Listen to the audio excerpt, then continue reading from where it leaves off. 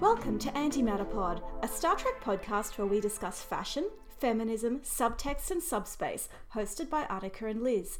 Today, we're discussing the original series episode, Journey to Babel. Yay. We invited our Twitter followers to vote for which episode we watched, and this was a clear winner. Mm-hmm. We first requested suggestions. Yes. And we got about 8, and then we narrowed it down to 4. We cut out the ones that we'd seen a lot and were sort of the big ticket episodes of the original series and went for the slightly lesser known ones. And Journey to Babel. Because you can't pretend this is not a big ticket episode. Sure. You know, we were like, oh, maybe we should just choose this one because it's probably what people want. But we let people decide, and they chose it. Well, I was open to watching the other ones that we narrowed it down to. Like, I have only seen Miri a couple of times. I've only seen For I Have Touched the World and It Was Hollow a couple of times. For the World is Hollow and I Have Touched the Sky. I don't even know the title. I know that title because I wrote a song about it. Right. Of course you did. Like you do. Yes. I mean, come on. That is clearly supposed to be a song title. Yes. A hippie 60s Like, who cares folk what the song. episode is actually about? I remember... The title is what's It's important. a McCoy romance, right? It is. Yeah. Yes, it is a McCoy is thinks he's dying, and so he has he leaves Starfleet to marry a princess or something. Seems fair. You know. Yeah. Pretty normal coping mechanism for a guy in an organization that already blew up its only mental health professional. Oops. And then a piece of the action was second place. It was the runner-up. That one. Once in a while was neck and neck with Journey to Babel. But well, I'm very glad Journey to Babel won, but I wouldn't have minded that either. That's the gangster episode, right? it is. Yeah, yes, that's a good time. Chicago. Oh yeah. For context to that remark, I am visiting the US, specifically the Midwest, Chicago and Detroit, late in 2019, early in 2020. So that's going to be great. Probably going to disrupt our recording schedule somewhat. And I've already warned my friends that if any Star Trek is airing at the time, I will get a CBS All Access subscription and I will ditch them. It'll be cold for you. I bought a vast blanket-like down puffer coat yesterday, and You will need that. oh yeah, and I have a good lined hat, and I'm just going to be hitting Uniqlo every time I get paid and buying more and more thermal underwear. Chicago in winter is not a warm place. So I understand. So that's going to be great. But I've been to Chicago before and I really liked it, and I'm really eager to see Detroit. My best friend is getting married there. So it's going to be great. So I'm sitting watching Journey to Babel going, Sarek drama. Oh gosh, he's the worst. I wonder what colour dress I should get. Well, I watched the episode and then I watched like 6 hours of ER. Wow. So it was like I was there with you. I was going to say one of the episodes we decided not to put on the poll was, Joan Collins, City on the Edge of Forever. Yes. Because it would be too painful. Yeah, it was a great episode, but I just wasn't up for anything that deals with the question of pacifism against Nazis. Nope.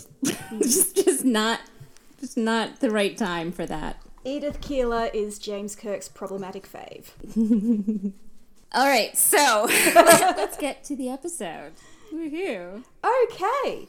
Should we? I mean, I feel like probably people know what this episode is, but should we give like a basic plot rundown here? Okay. So the Enterprise is Ubering a whole pile of various diplomats to a planet called Babel, where they're going to debate the entry of a world called Corridon to the Federation. And Corridon is super rich in dilithium, but also underpopulated, which means that it's very vulnerable to illegal mining operations and piracy. And I don't think the Federation really cares about the Corridon people. They just want that sweet, sweet dilithium. No. I don't even think we see a Corridon representative. No. They're all going there. Yeah. They're a bunch of well-dressed random diplomats. Yes, we've got a Tellarite, an Andorian, Sarek representing Vulcan, and though it's never actually said that these are all Federation diplomats, it seems solidly canon by now that they're all representatives of their individual Federation worlds. And there's a bunch of random background aliens that we don't even hear what they are. No. They're just random background aliens. The camera... But they're fun. Camera lingers for a very, very long time onto... I think the proper term now is little people who are painted gold and sort of helping themselves to the buffet, and it's actually kind of uncomfortable to watch. And there are two Asian men further in the background, and it's like, are they aliens or are they just not white? I have questions. It's a little It's the 60s. Yeah. It's very the 60s. But the important thing while all this is going on is that the Vulcan ambassador turns out to be, Spock's dad and his mum. Can I just say, like, it's a really cute moment when Spock reveals that they're his parents. I know. But it's also ridiculous. Like, if I was the captain or the chief medical officer of a starship... Like, the first thing I would do when I got on the ship or, like, learned that I was going to be on the ship is read the personnel files of, like, everyone else on the ship. Not only that, but surely... And I'm pretty sure that, like, parents would be involved in that. And Sarek is a public figure, and surely there cannot be that many Vulcan men married to human women. So statistically, if you meet a couple with that dynamic, you can, it seems like it should be a safe assumption that they're Spock's parents. It's just really weird. It's just like, how can you not know that? And Kirk and is his, like, good friend at this point. They were both invited to his wedding.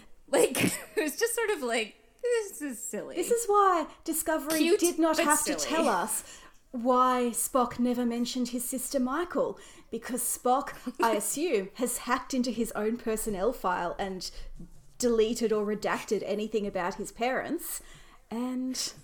just doesn't talk about his family. I don't fully believe this in this episode. Like, I have more parts where I'm like, Starfleet, what are you doing? Like, this is ridiculous. On the one hand, I think it's obviously written in the 60s, and we didn't have the ubiquity of Google and the ability to look people up the way we do now. And I assume that sort of information would have been in someone's file even then in the American military, but I'm not sure. Yeah. And maybe Kirk and McCoy were just respecting Spock's privacy. I mean, McCoy respects no one's privacy, like, ever. No, that's a ridiculous theory. It seems really unlikely.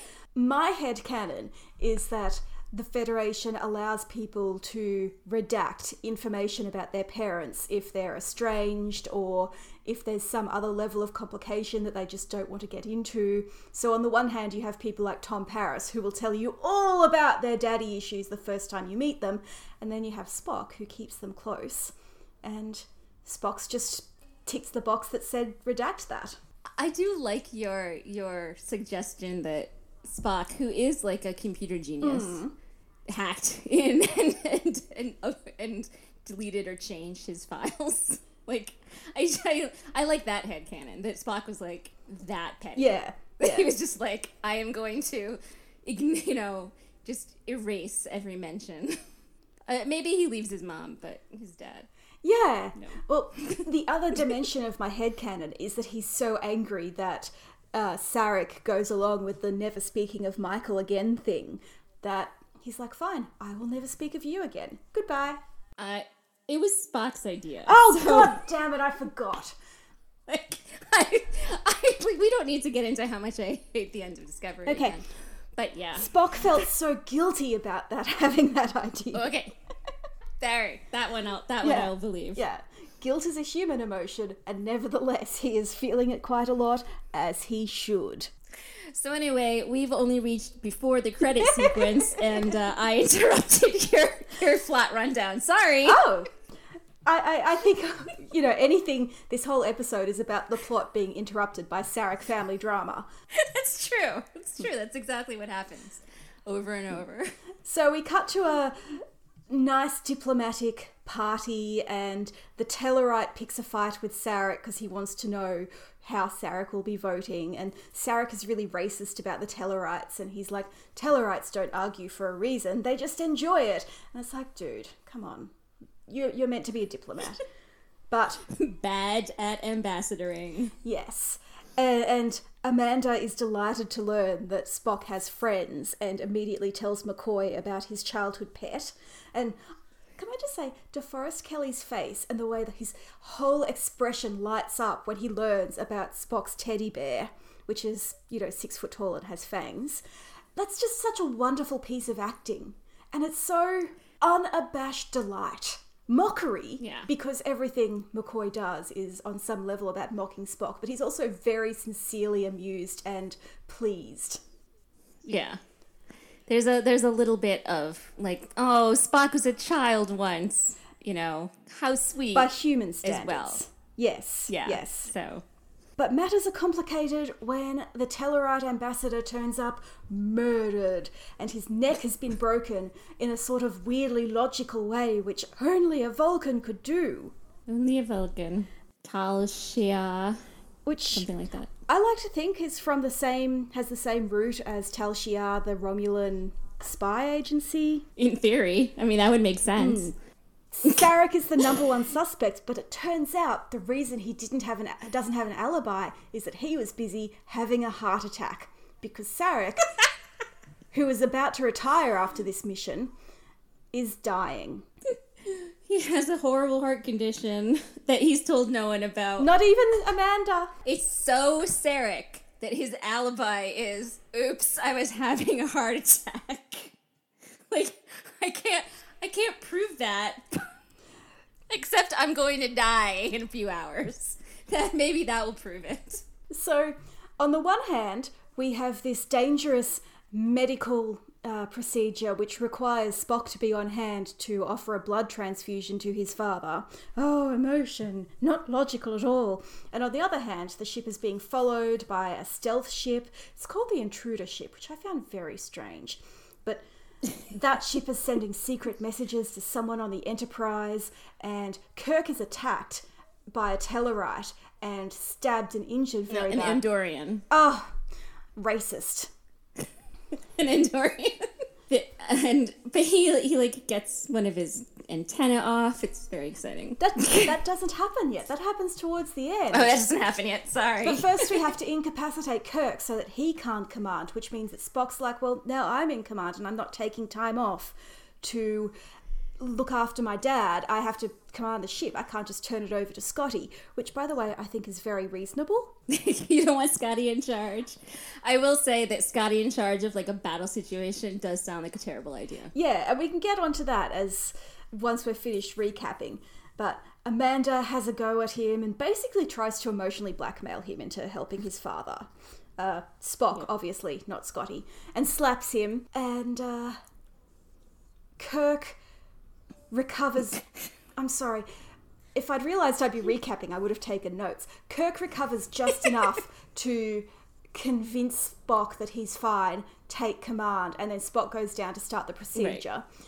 And the plan was that Kirk would immediately turn command over to Scotty and retire to his quarters to rest. But then the Intruder ship attacks, and Kirk basically feels the way we do about putting Scotty in charge of a battle situation and stays on the bridge. And at the same time, it comes out that the Andorian is a fake, and he has a transmitter in his antenna, which I think is incredibly clever. The whole thing turns out to be an operation by the Orions to steal the dilithium. Destabilize the Babeltalk so they can keep on stealing Corridon dilithium and sell it to both sides. It's very Orion. It is, and I'm sad we never get to see more of these sorts of Orion shenanigans, because I think they would have been great for smaller scale stuff than the Klingons. Yeah. And the episode ends with Sarek and Spock bonding by making fun of Amanda for being an emotional human female. I guess that is how it ends, yes. Pretty much. And McCoy shushing everyone. Oh, yes, McCoy is delighted to have everyone basically as a patient under his command and shutting them all up, and it's his best day ever. So, yeah. In my head, this is always just the diplomatic reception scene. So I'm always like recapping. I was surprised that there's other stuff. Yeah. I was thinking, gosh, there's a lot happening in this episode. It's really quite dense with plot. It's amusing to me. And, you know, when I'm just watching it like that, yeah, I only pay attention to certain aspects. But when I was watching it with like a quote-unquote critical eye that, okay, I'm going to talk about this, it's interesting that there are two scenes sort of back-to-back where Spock is trying to convince Amanda and McCoy to let him give blood and be involved in this risky operation.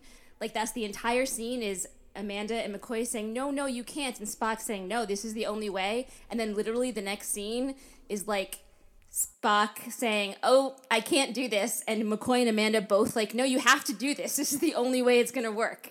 It's like this really weird role reversal because of the Kirk issue. Yeah. It amuses me that they turn so quickly. Like, all three of them are like, nope, now we're going to be completely opposite to the opinion we were just had. Well, the difference is, like, the risk to Spock has been negated. At the point where it looked like Amanda would lose Spock to potentially save Sarek, obviously that's not a risk that she can take, and McCoy can't ethically do that.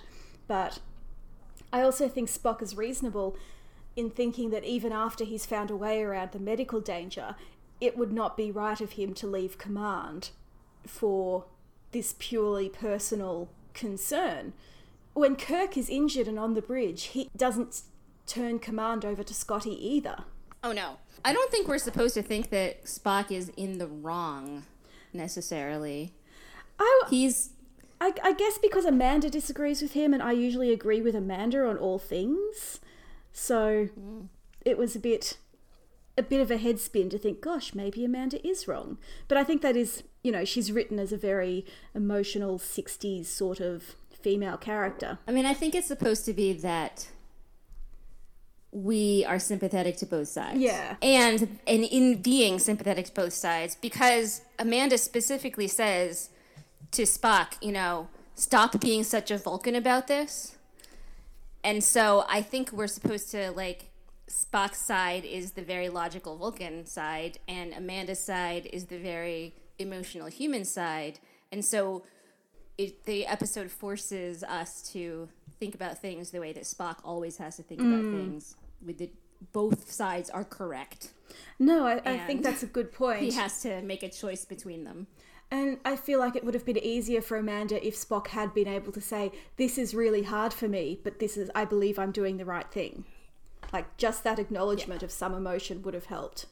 Having said that, like, the level of emotional blackmail that she uses is really shocking to me watching now. And especially after Discovery, where she's more flawed, but also more sympathetic. Yeah, I mean, when she straight up says, like, I will never speak to you again if you do this, it's like, wow.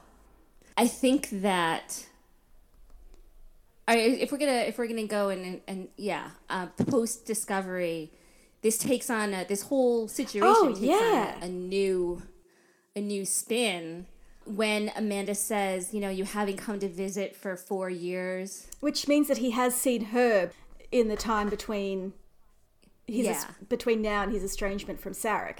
I think that, as you said, you know, with the, you know, jokingly about Spock's guilt over the whole situation, but I think that probably, it does put a strain on an already strained relationship between him and his parents. Then the whole Michael thing and the fact that they can't speak of her outside of their family unit. It must be so hard to speak of her inside of their family unit. Because they barely speak at all.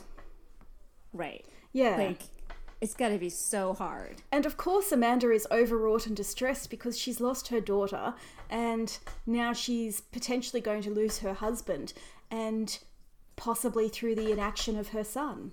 I understand where she's coming from. I just don't like how she dealt with it. Which, oh no, Amanda is flawed. We should be used to that. You should be happy. I know. Why am I complaining?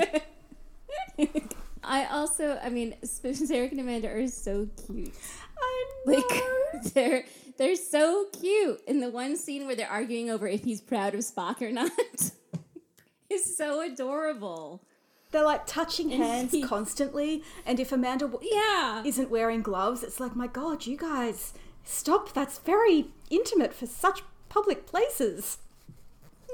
I feel like they know that of everybody on the Enterprise, probably only Spock knows what's going on with the fingers.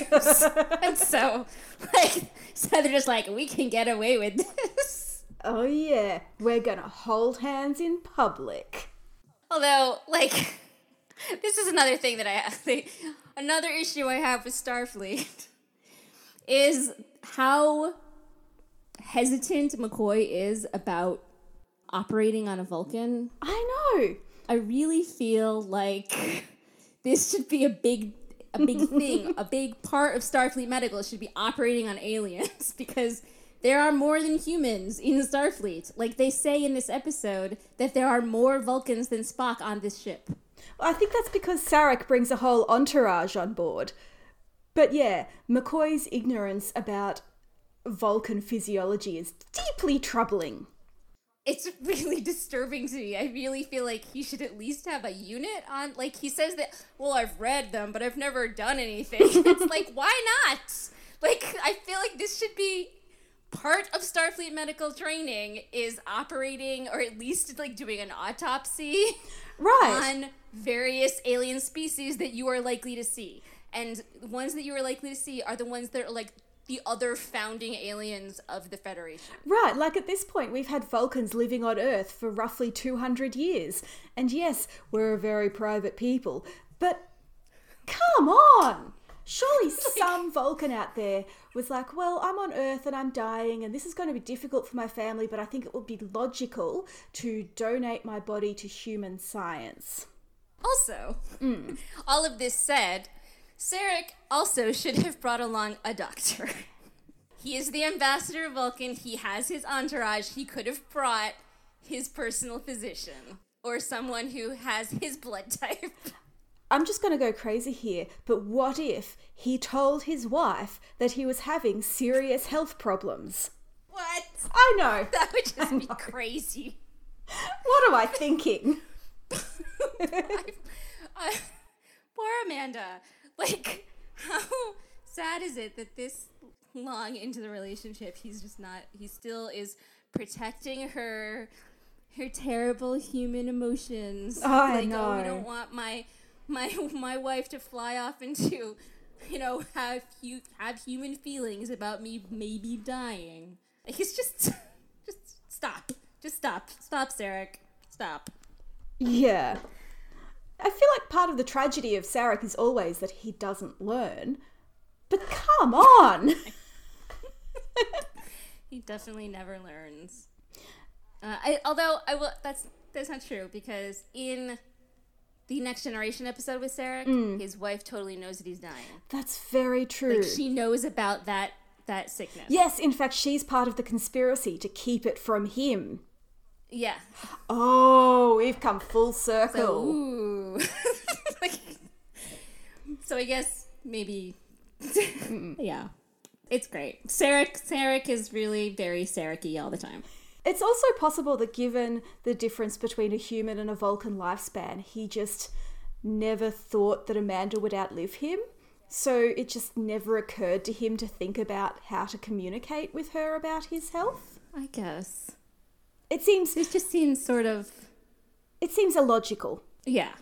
If he's had heart attacks, like, even if he's sort of, like, resigned to the fact that he has some sort of disease, he should still, like, if he wants to complete this mission, like, someone in his entourage should know something about this. And, like, I don't care who it is. He's taking medication. We see him washing a pill down with saurian brandy, of all things. Sarek, I don't think that is following doctor's instructions.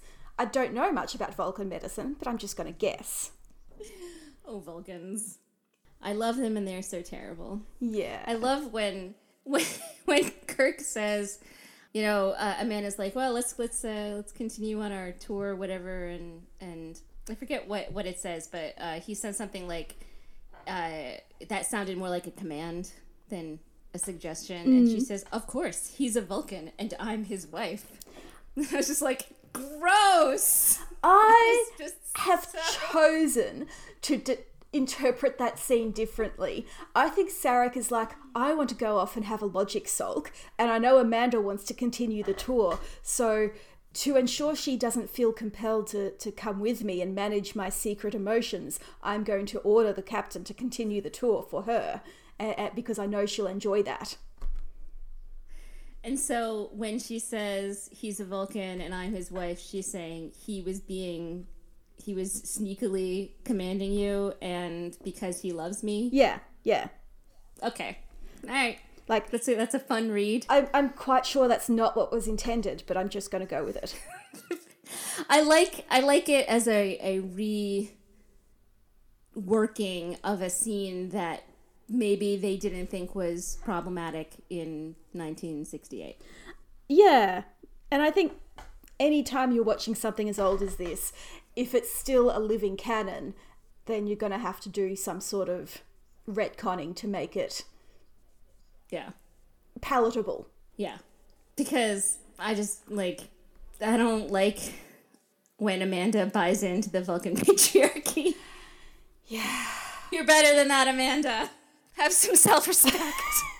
No, that is absolutely how I feel. And I think part of the problem is that a lot of the time we interpret Vulcan culture, or a significant chunk of fandom, and I don't want to say entirely male, but there are a lot of men in fandom who do this, unquestioningly interpret Vulcan culture as superior. And along the way, Women of Warp have discussed how a lot of the really sexist lines in the original series were actually put in Spock's mouth because logic, and refuted by Kirk, but a lot of people seem to swallow them unquestioningly. And so it's really hard when Amanda buys into it too, even though I think we're meant to be questioning it. Did that make any sense? It did. And I like that you're sticking up for Jim Kirk, A+ feminist. Because he has a bad rap. Obviously this is a generalization either way. Yes. There are plenty of things that are wrong with Captain Kirk. However, the idea that he is just a shoot-'em-up womanizer is really, not correct. No. It's also actually watch it. It's also not correct to say that he was this amazing feminist, and I have real trouble assigning that label to any character played by William Shatner, and I freely admit that's my issues with the actor, not the characters. Yeah. But I do think that for the time he was designed to be a very advanced type of enlightened man. He's more progressive than his environment. Yes. His environment is the 1960s patriarchy. But so it's not hard. But then you do consider some of the lines they give Spock. Yeah, and I think that I think that it started out with just sexism and conservatism, but we're gonna talk about Enterprise next time, and I think I have a lot to say about the Vulcans in Enterprise. Oh yeah. And how I feel like they start to play with these ideas, and I'm not sure they know they're doing it. A lot of the time watching Enterprise, I was like, this is really interesting, and I don't think this is what you intended, but okay. And then other times it was like, I think you're telling a really progressive story. And you're not. Anyway, yeah, spoilers next week. Or next episode. So, anyway, in this episode, it's cute how Kirk actually really wants to fix the Sarek family. He's like, oh, there's some friction here. I am totally on this. I can parent trap my way into fixing this, guys. I got this. He brings Spock along, even though Sarek totally asked for Spock to not be involved in the tour, and then he tries to get Spock to explain talk to his parents. Yeah. You know, he's like, I'm going to trick you into talking to your parents. And that doesn't work out. And he's like, okay, that, you know, I haven't given up. And he, like, in all of the scenes, Kirk is meddling behind the scenes in a very, like, Janeway kind of way. Yes. To try to fix whatever is wrong. Like, he doesn't even know what it is. But he's just like, I can't stand that. Like, he after, you know, Sarek is sick, he goes up to Spock and he's like, I'm really sorry about your father. And Spock's having none of it. You know, he doesn't even want to acknowledge that it is affecting him in any way. And Kirk gets this little, like, puppy dog, like, you kicked my heart. Like, he just looks so sad that Spock can't express that he is sad. Like, Kirk is like, no, I know that you're actually upset by this. And he's, like, upset that he can't, that Spock, even in this, like, private moment between the two of them, he can't express it. And I just think it's really sweet. Like, Kirk is actually really cute in this episode. But also, when the dead Tellarite is found, Spock is the first person to throw his dad under the bus, and Spock is like, oh yeah, obviously this was done by a Vulcan. And every time this comes up, Kirk and McCoy sort of glance at him like, dude, are you not even a little bit troubled by this? I like that yeah, like, not only is he like, it's totally a Vulcan, and Kirk is like, you know, would your father have done this? And he's like, well, if hell there's yeah, a logical reason to do it, he's definitely deadly. It's just like, wow, Spock. Like, he straight up said that Sarek is probably a murderer. I know. Not even just this one time. Like, he's probably has, like, a string of bodies behind him. I know. It's great. It's a fantastic characterization for Spock. It raises more questions about Sarek. And Kirk and McCoy are looking at each other like, this family dynamic is weirder than we realized. They might even be a little scared of Spock. They're like, oh, if that's who raised him, maybe we're in trouble here. And then, when they turn up in Sarek and Amanda's quarters to question Sarek, even Amanda's not... There's no surprise or outrage that they're turning to Sarek. She's just like, well, I'm not happy about it, but okay. It's a little bit weird. We know that Sarek was an astrophysicist before he was an ambassador, but could it be that he had another alliterative job and before that he was an assassin? Ooh, I like this idea. Yeah. Secret assassin Sarek. Like, we know from Enterprise that the Vulcan intelligence service was hella sketchy. And they like to have, you know, to brainwash young people. and then set them off to do something else afterwards. This is why Sarek was like, oh, hey, Emperor Georgiou, you're a person I can do business with. Yes, good. Oh, see, we're just, like, adding more and more to Sarek's amazing backstory.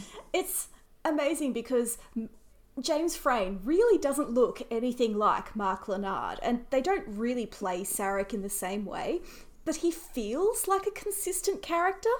Yeah, really the only time that, in this episode, again, in that one scene where they're talking about Spock, and at the very end, they touch fingers, and he just looks at Amanda with this sort of, like, begrudging smile. And that was the only moment where I was reminded of James Frayne's portrayal. And I think Frayne is great. I think he does... Oh, no, I love them. I think they are both really good performances. And I don't need them to look alike or act alike or have... Because I agree with you that it comes off as the same character just because of, I guess, characterization or a through line of how terrible and wonderful Sarek is.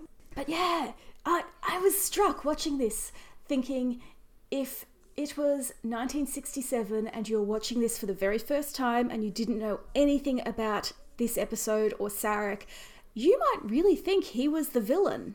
Like, he is really set up to seem like the bad guy. Actual murderer. Yeah. the oops, Spock's dad is a murderer. The episode. Do we know that the Andorian or the Orion spy disguised as an Andorian really killed the Tellarite? I guess not. I'm just saying. Was Sarek really cleared?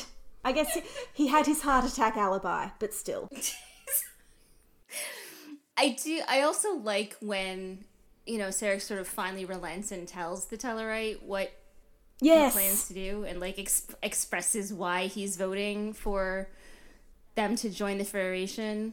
It was very Vulcan patriarchy, and they're like, we're going to take them under our wing and tell them how correctly to mine their dilithium and give it to the right people. It's just like, oh, how nice of you. And we're also going to, like, populate their planet with who knows what, but sure. Like, it was very, like, it was just like when they found humans, and we're like, oh, hello, humans, you figured out how to get off this planet. Well, let me show you what you can do with that power. Yes, exactly. And it made me wonder how much of the Federation's sort of implicit imperialism comes from the Vulcans. Because obviously, Vulcans, yeah. That's a human thing as well, and, the Andorians are they literally have an imperial guard. So, the whole utopian experiment of the Federation was conceived by these incredibly flawed cultures, which is great. I love that about it, but I also love its imperfections and how Sarek is just like, yeah, we're just gonna paternalistically show them the way. Yeah. It's like, we're gonna be good shepherds for them. It's gonna be great. You compared that to the Vulcans in Enterprise, and Journey to Babel is the foundation for so much world building throughout Star Trek, but Enterprise specifically. We barely see the Andorians or Tellarites again until Enterprise. Right. Which is a shame. I want to know more. I mean, I don't really care. I'll be honest. I don't really care about the Tellarites. They don't seem to be that interesting. I feel like... I mean, they don't get anything to do, so... They just have the worst makeup in the whole of the original series. Yeah. And I liked the... And ridiculous clothes. Yes. And I liked the redesign for Enterprise, and I liked the redesign again for Discovery. But I feel like we don't know anything about them, save that they are argumentative and look like dogs. I thought they would look like pigs. And I think that the fact that they're not pretty in any way is I'm sorry. But I have this same problem with in Lord of the Rings. I really only care about the elves and then the humans. But the hobbits have such lovely curly hair on their heads and their feet. I can deal with the hobbits and the dwarves, but I just don't. I just don't care about them. They're not as interesting to me as the elves, like the Vulcans, are terrible. Yeah. But I'm more interested in them. I'm more interested in that culture. And I feel like the poor Tellarites, I have this same block. And, I admit that it's a flaw of mine that I can't get behind caring too much about the Tellarites because they're not... I mean, they don't come off as intelligent, interesting. They have, 4 lines, so It's not like... Star Trek also has not sold them to me. I've never gotten to know a Tellarite character very well. No, and particularly in this episode, you can't see their eyes. You can see the actor's eyes moving behind the mask, but it looks like a mask. And so I'm sure that if Discovery gave us an interesting Tellarite character, I would love them. And look how fandom has glommed onto Linus the Saurian. But so far they've only been used as plot devices in Enterprise and Discovery. Right. And the Andorians got a lot more in Enterprise. Yeah. They got mainstay characters. So I was struck by... come across more. Sorry. No, it's okay.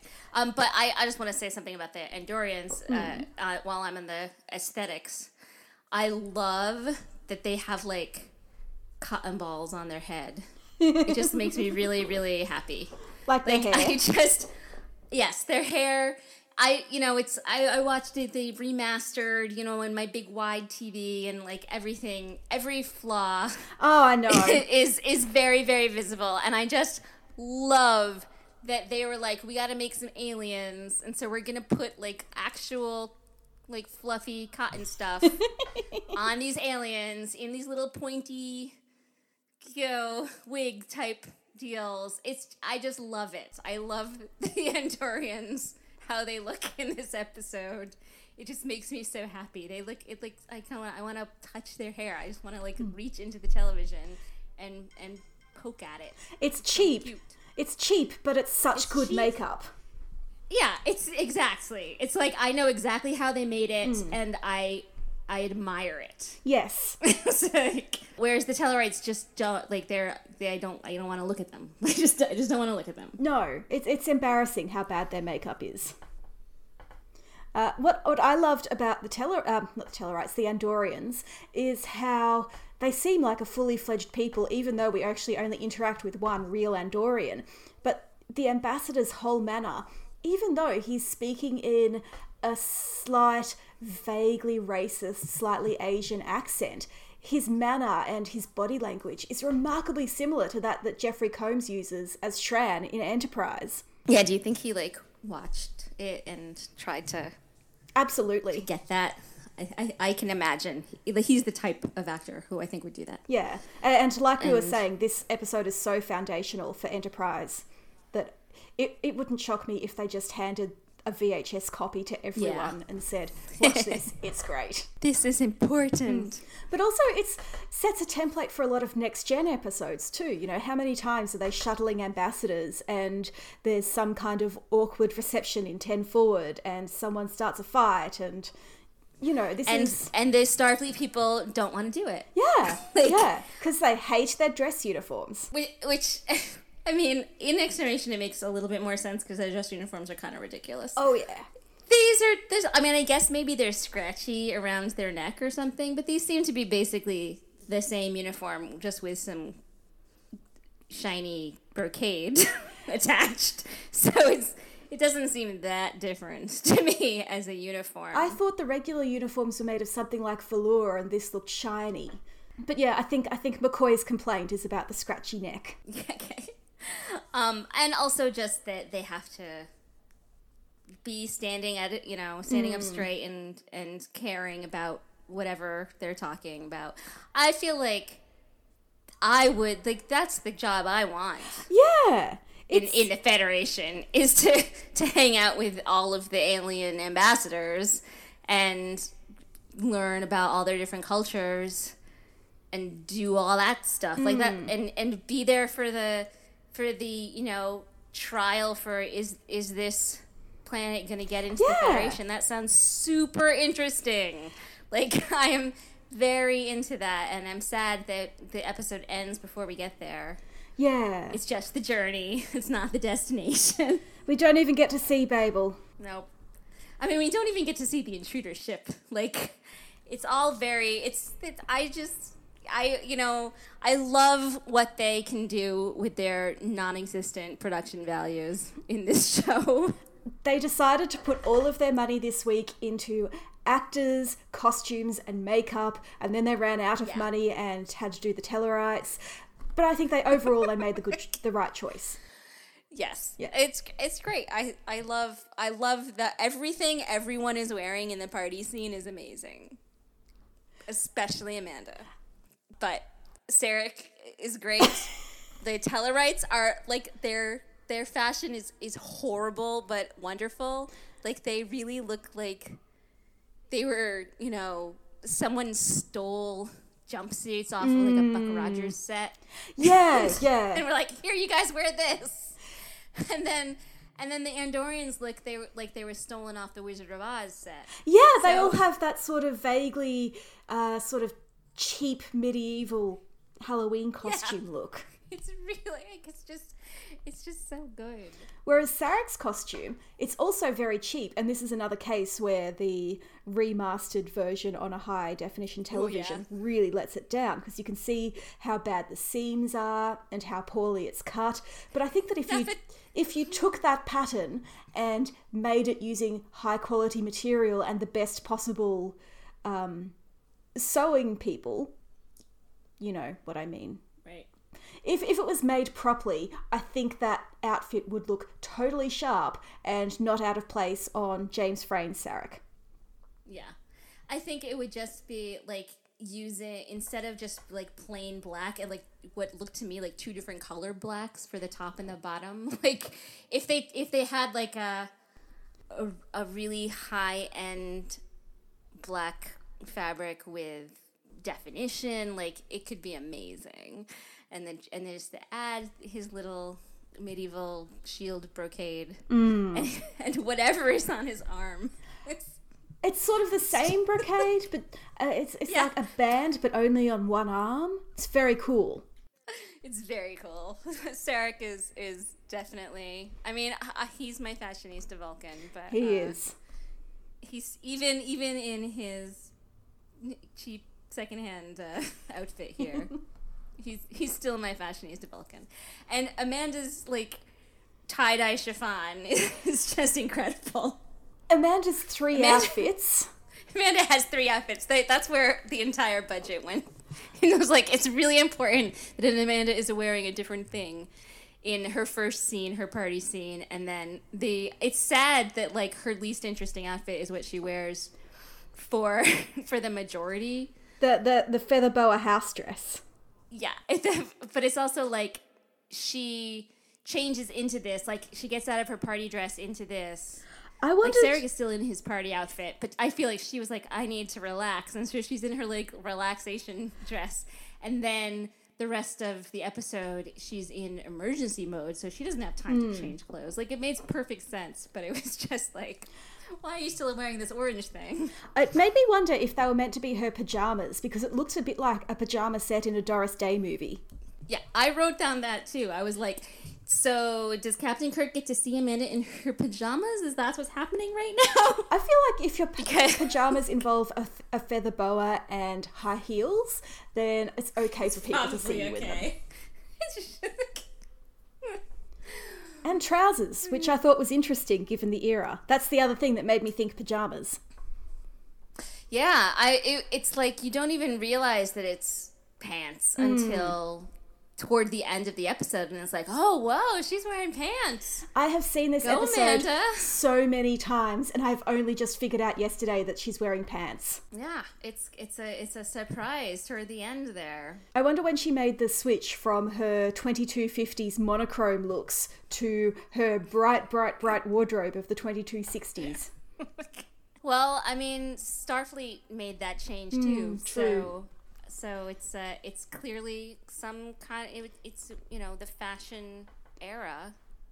I think I know this is not your favorite episode of Discovery, but at the end of Magic to Make the Sanest Man Go Mad, when Stella Mudd turns up, and suddenly she has this pop of color, and she's wearing pinks and oranges, and her bright pink leggings that look like they could be from the original series, and I feel like Stella was very fashion forward and everyone else just followed in her footsteps.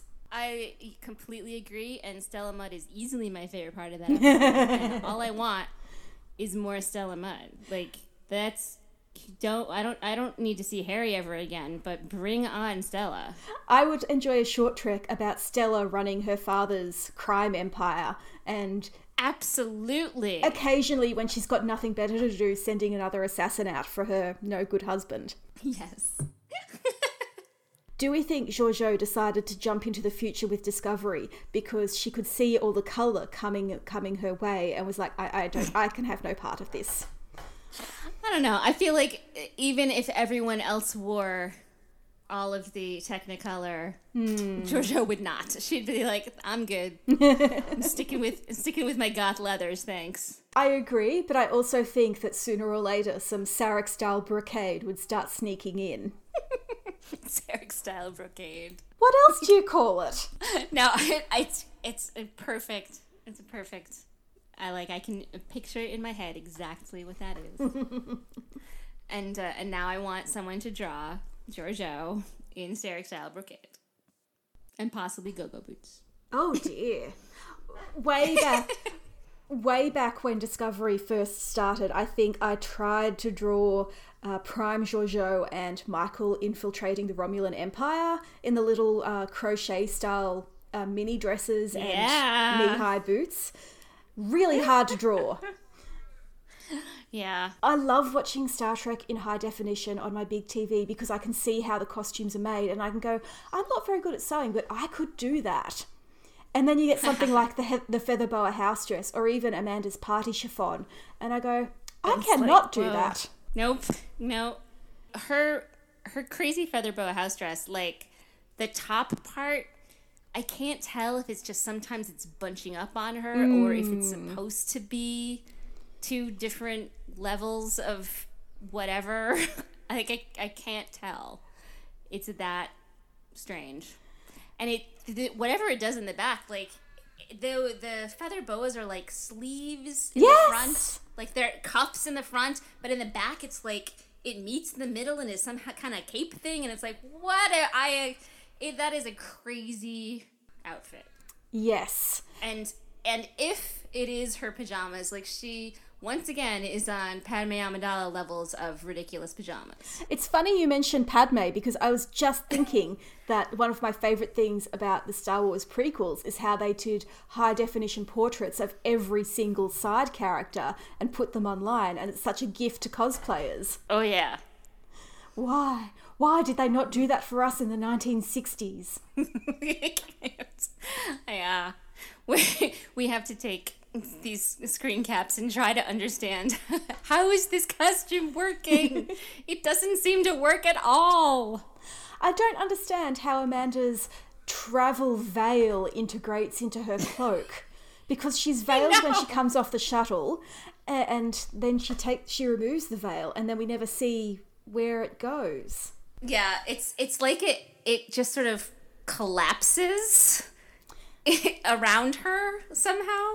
And to think people were complaining about Discovery having like spacesuit helmets that retract into your spacesuit. Yeah, I mean, and also her hair is amazing. Like Amanda really puts herself together. She presents herself in a very specific way. I did once make an attempt to cosplay Amanda, and basically what I did was I sent a bunch of screen caps to my best friend who is very immersed in 60s pop culture and 60s fashion, and I said, okay, start with the hair. How did they get the hair like this?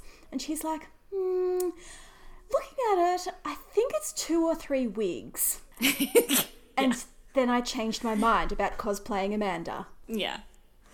I don't think you can cosplay anyone in the original series without at least one hairpiece. Well, any of the women. You know, there was the Tumblr post I shared the other day about with the women who cosplayed at a con as Kirk and Spock's penises. That's why I changed it to any of the women. But I don't think I want to know what they wore for that. Or how they explained it to people. Do you think maybe it was considered self-explanatory at the time? I mean, probably.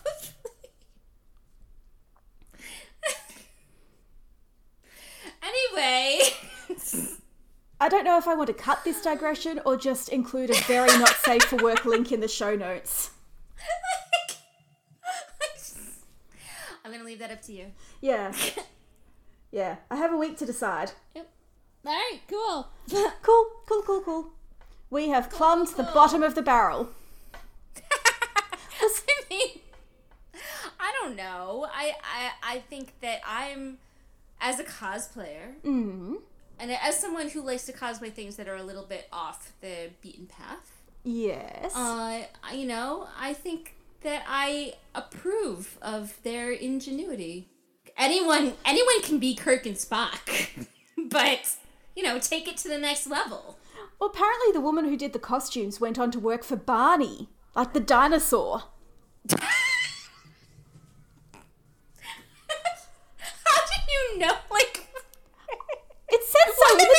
post.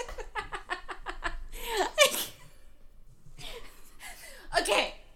So, Barney, the dinosaur, beloved by children, was costumed by someone who, as an amateur costumer, created and portrayed Kirk and or Spock's penis?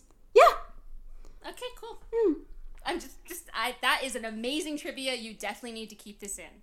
Okay. I wonder what Lamb Chop was doing before she was Lamb Chop.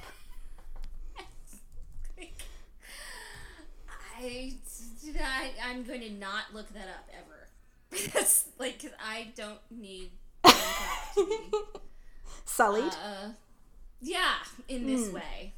I mean, Barney is one thing. I can totally believe that anyone behind Barney or, the Teletubbies, I can see. I get There's it. some weird shit happening there. But yeah, no. But, Lamb Chop. But Lamb Chop is sweet. Yeah, Mr. Rogers, I don't want them to be. Yeah. Let's keep them away.